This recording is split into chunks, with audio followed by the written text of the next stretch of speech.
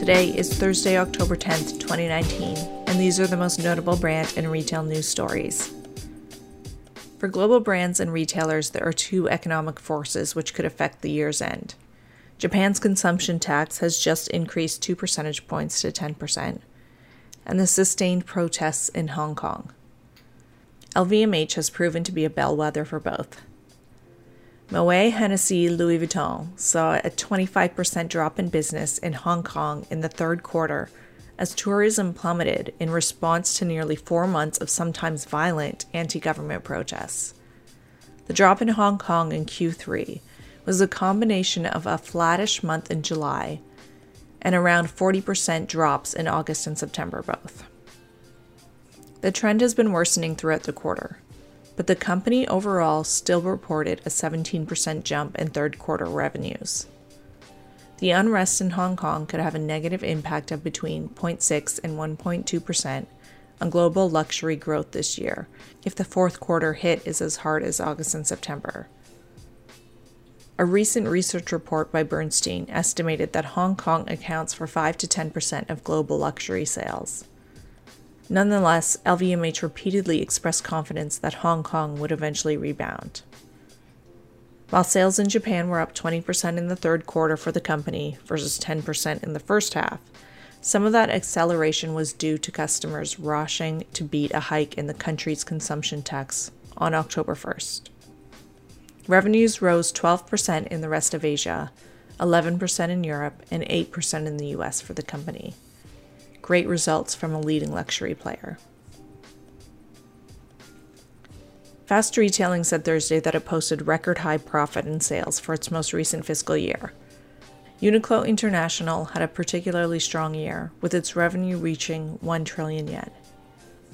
Fast Retailing saw yearly net sales growth of 7.5%, and in Greater China alone, annual revenue was up 14.3%. Uniqlo USA was able to significantly reduce its operating loss, and Uniqlo Japan also saw sales increase of 0.9% year-on-year. Tadashi Yanni added that after recent openings in Milan and India, Uniqlo would open 2 more stores in Delhi this fall, and it hopes to open its first store in Vietnam soon. E-commerce represents 11.6% of the group's total sales for the year. And for the company's other groups, GU, the trend-driven, low-price sister brand to Uniqlo, achieved a record performance with its sales gaining almost 13% over last year. And Theory showed stable growth, leading to a rise in both revenue and profit.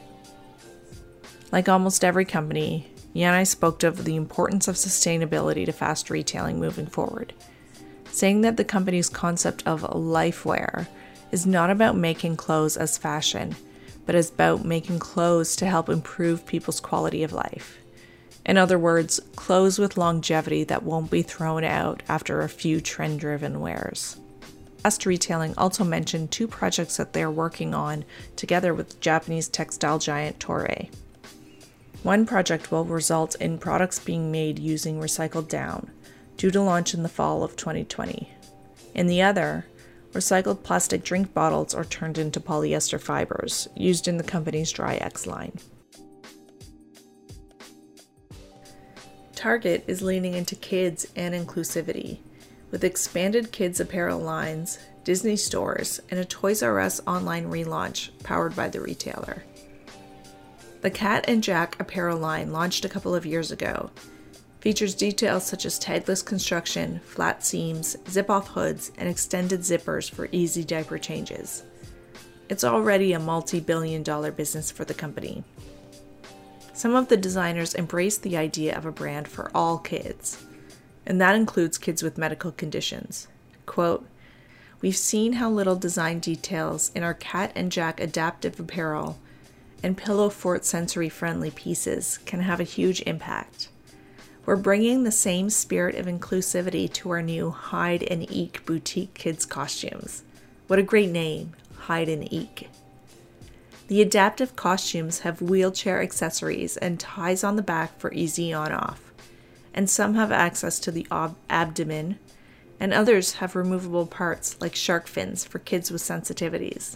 Inclusive and adaptable kids' costumes are a great idea.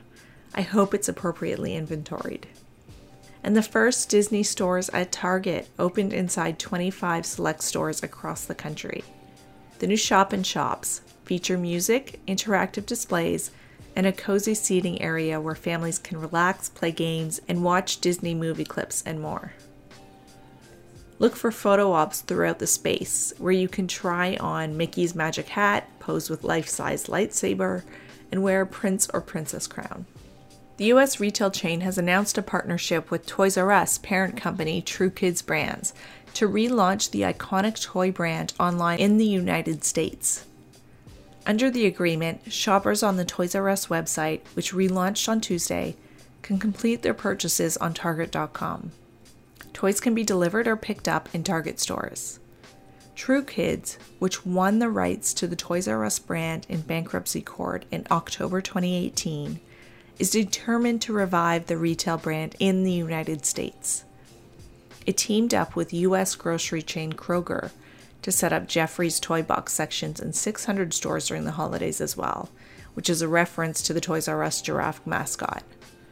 True Kids plans to open 2 new Toys R Us stores this year in Texas and New Jersey, before increasing the number of locations to a very reasonable 10 by the end of 2020, according to the True Brand spokesperson.